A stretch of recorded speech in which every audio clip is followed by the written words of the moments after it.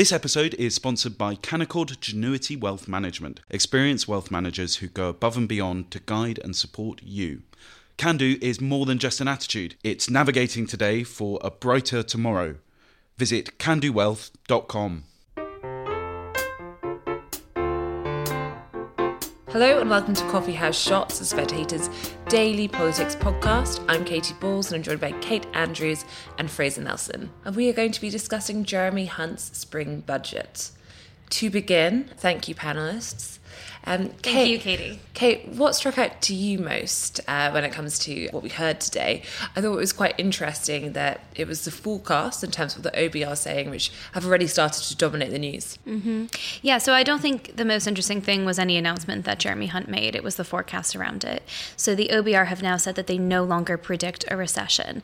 They do expect an economic contraction this year, but a relatively mild one, about 0.2%.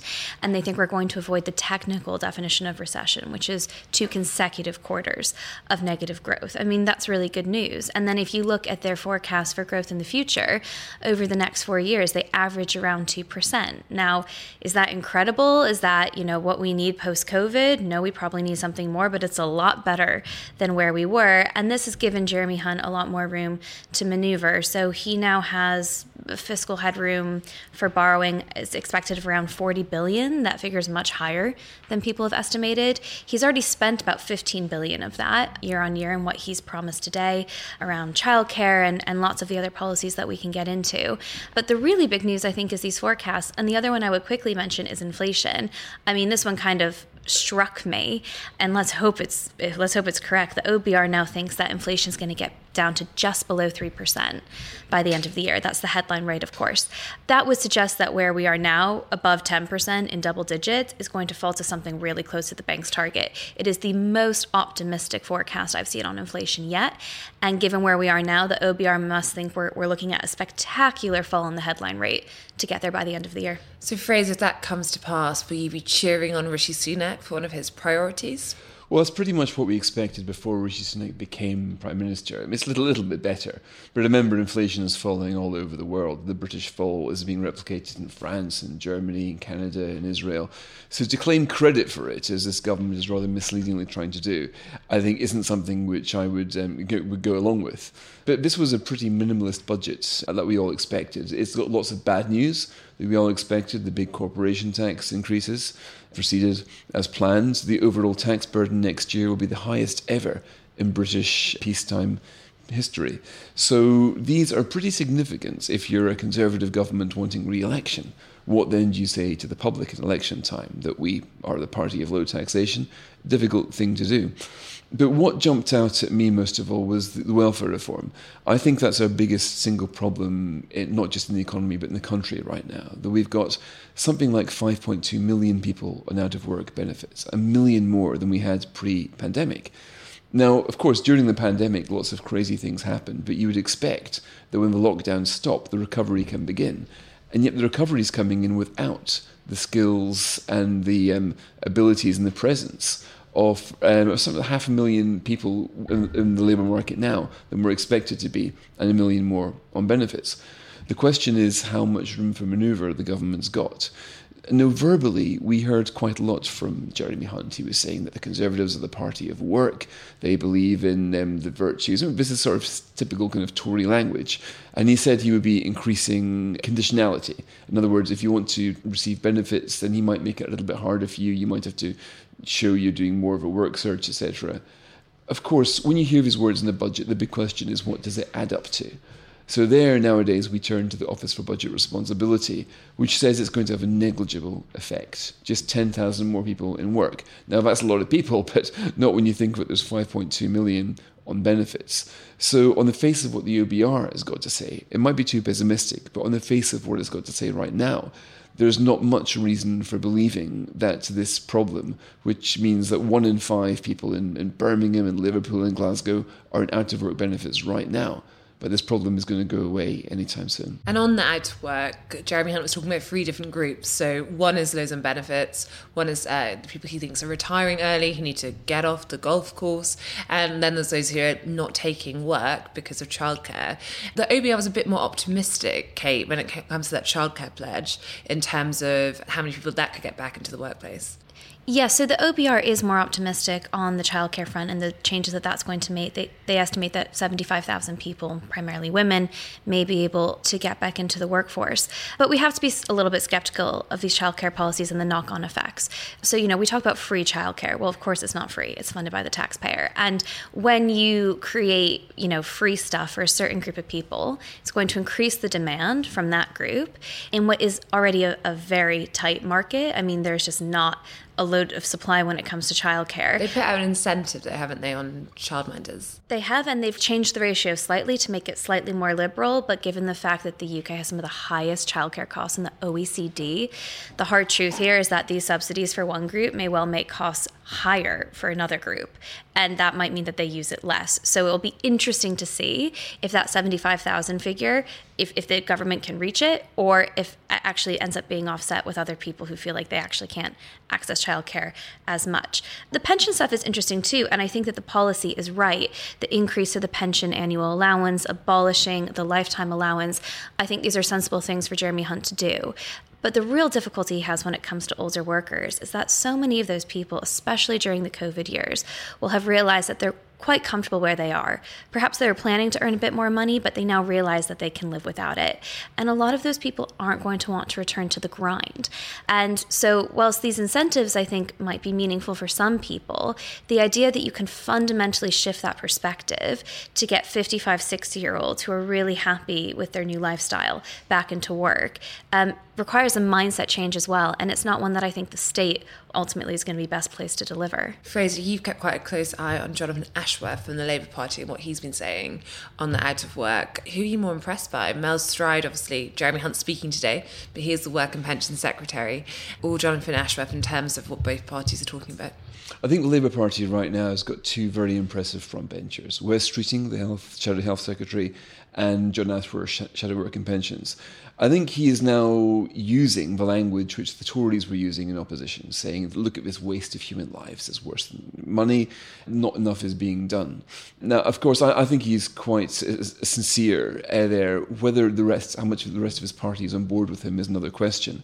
But I do think the Tories are just going way too slowly on this. I mean, an extra 10,000 is just negligible, really. But if you have a look at the OBR figures, the real boost to the workforce isn't going to come from the back-to-work mums, about 75,000, nor is it going to come from people coming off welfare, 10,000. It's going to come from immigrants, 160,000. Now, to me, this was the really big thing, looking at the OBR's forecasts. It's now expecting the post-Brexit regime not to be letting in net migration of 205,000, as it thought only a few months ago in November. It now thinks it's going to be 245,000. So over the next 5 years, it's going to expect about 1.6 million people to arrive, up from 1.3. This has big implications. For example, in 2027, the OBR says it expects growth of about 2%, a quarter of which is going to come simply from increased net migration.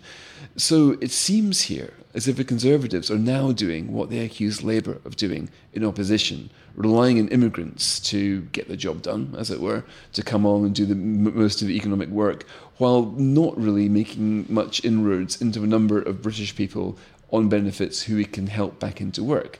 It has been doing something with disability benefits. These are all good and they're welcome. There's the 400 million to look at mental health, for example. But to me, perhaps the single most shocking part of the OBR report is looking at what it expects for mental health. Mental health problem is one which the Conservatives did not expect. If you look at the number of claims now for mental health, for disability allowance, they're running at, broadly speaking, more than double they were pre-pandemic.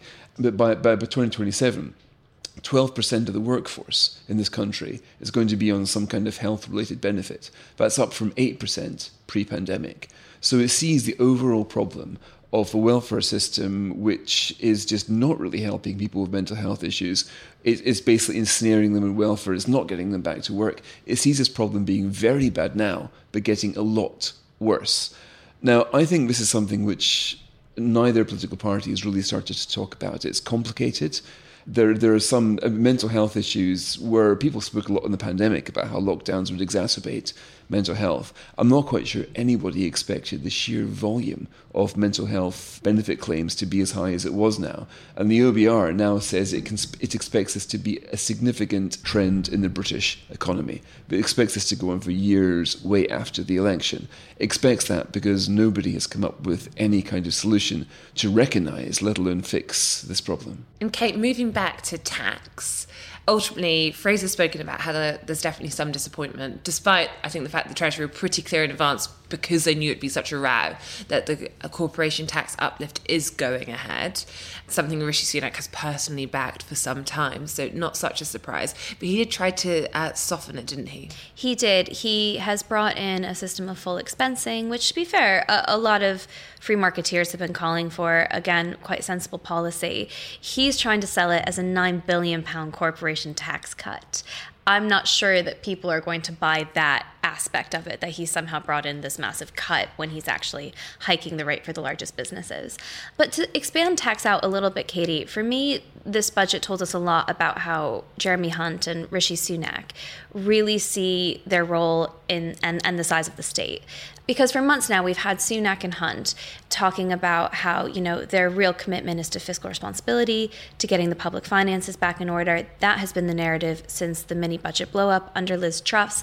And you still see that narrative in today's budget. But what's so telling is that whilst on the one hand, they really want to say, we're the prudent ones, they are now overseeing a massive state. So not only do you have the tax burden near a post-war high, as Fraser mentioned, the OBR estimates that the ratio of public spending to GDP now is going to settle at around 43.5%, which is the highest sustained level since the 1970s. This is not a small state government. And whilst there's a lot of talk about responsibility, they are just about sustaining the management of an absolutely massive state, and one that they're contributing to with, additional packages and all the rest of it. These are not people who are interested in cutting the size of government, at least not yet. Now, maybe they're waiting to do that in another budget, but it strikes me that this idea that the Tories are in any way going to be small state conservatives is just so long gone now. I don't know if you spotted it, Kay, but this new £1 million prize the government's giving to somebody to come up with some new AI innovation. And it's strange, this is a very sort of interventionist, big state conservatism sort of thing, that it's the government's job to encourage scientists and innovators to do what they want, and it's the government's role to offer £1 million of taxpayers' money to people who come up. Now, the thing is, in a competitive free market, if you come up with a fantastic new idea, you sell it to a company who can monetize it pretty quickly. But it's funny that almost the reaction of these guys now is that it's the government's role to foster innovation, to try to incubate the scientific research, etc.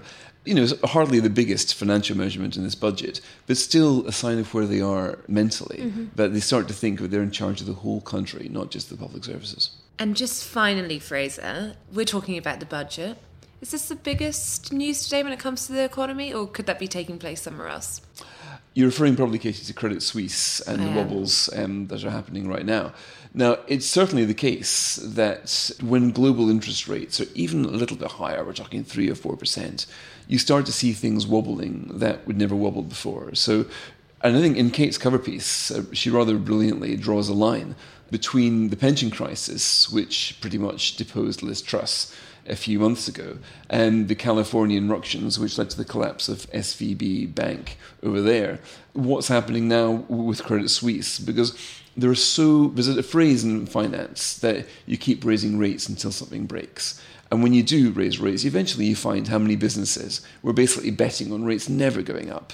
Like these Californians were put all their investments in bonds, the value of which goes down when rates go up. And it just didn't hedge against an era where rates would go significantly higher. They topple over. So we're now seeing how much of our financial architecture was always based on this massive bet that rates would never go up. Now, I don't think, by the way, that Credit Suisse will follow. It's got a very different business model. It's far better capitalized. There wasn't a run on the bank like there was with the Californians. But I do think that we're in an era now where there's going to be more unpleasant surprises. There was a note from Capital Economics this morning saying that these one-off things are happening rather a lot now. The pension crisis supposed to be a one-off, the collapse of the regional banks in America, a one-off, and now the wobbles of Credit Suisse, a one-off. We're always told one-off isolated events. Sooner or later, as Kate argues in her piece, you'll see a pattern, and we will wonder what's next. Thank you, Fraser, thank you, Kate, and thank you for listening.